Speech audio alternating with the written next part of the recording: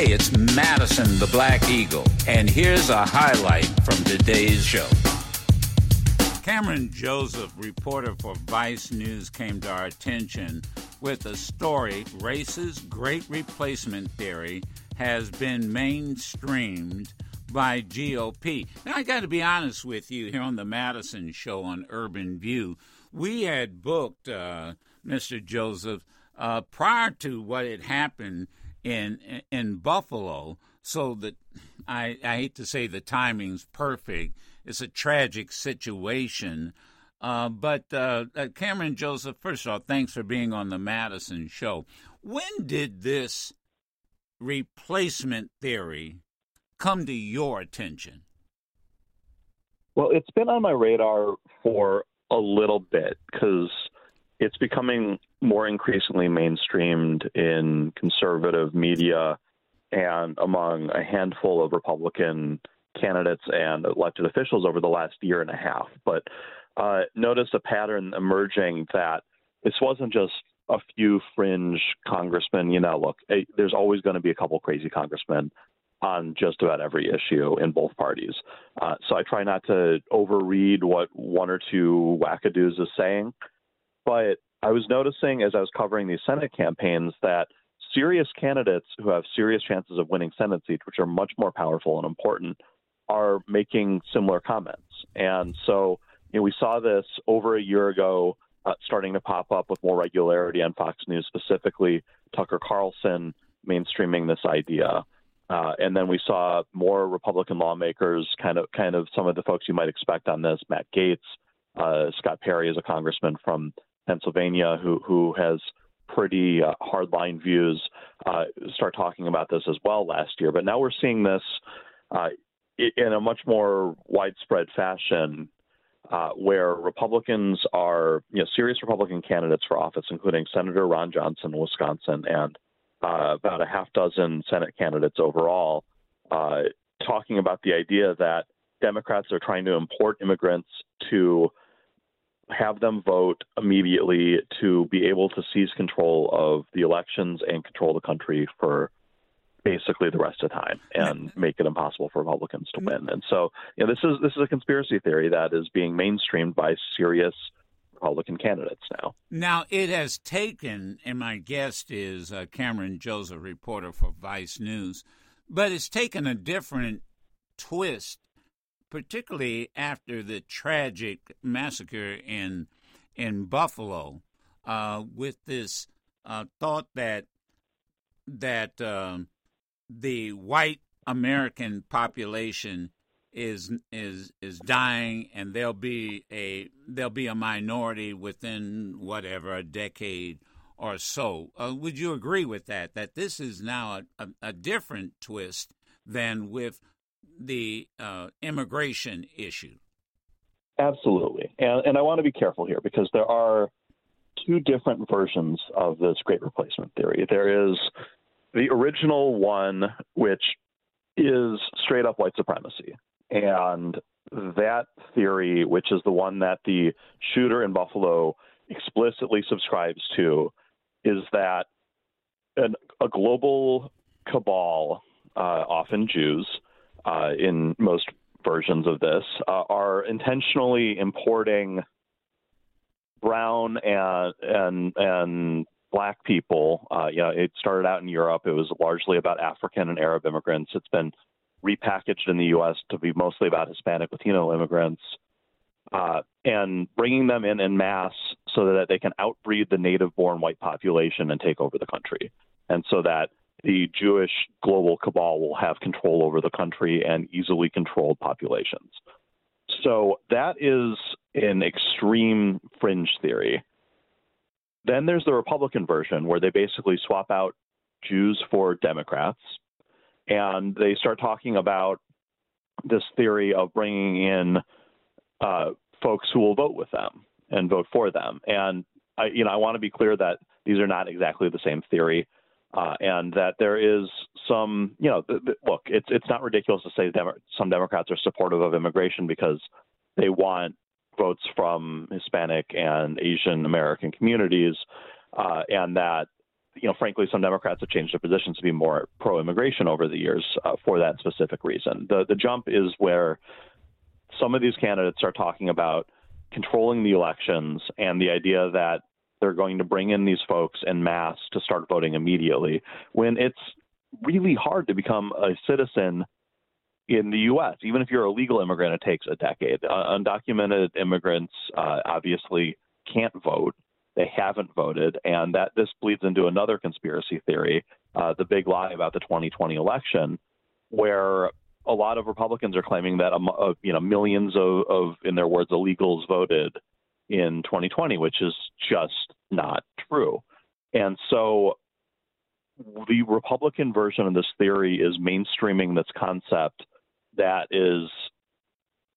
has inspired violence and is not exactly the same as the straight up white supremacist version of this, but it's damn similar. And so the shooter in Buffalo, look, he was not some big Trumpy guy. He was not he basically lumped in Republicans and Democrats and said they're both controlled by the Jews in his diary. So he was not inspired by this. He was inspired by the Daily Stormer, which is an actual neo-Nazi website, and other places like that. But there's a through line where you make this conspiracy theory sound plausible and mainstream it, and then the next half step along the path of conspiracy doesn't seem as crazy and radical. And, I wrote this story last week before the Buffalo shooting happened. It was already an obvious concern because this has inspired plenty of other violence in this country. We saw this in the manifesto of the shooter in Pittsburgh at the Tree of Life Synagogue. We saw this at the Poway Synagogue. The shooter there was inspired by this. We saw this in El Paso, Texas, where that shooter killed almost 24 Mexican Americans at a Walmart. And we saw this is international. We saw this in the Christchurch mosque shootings in New Zealand. So this is widespread. This has become gospel on the white supremacist, neo-Nazi alt-right, and concepts that are very closely related to this are now being picked up by mainstream Republicans who could have a lot.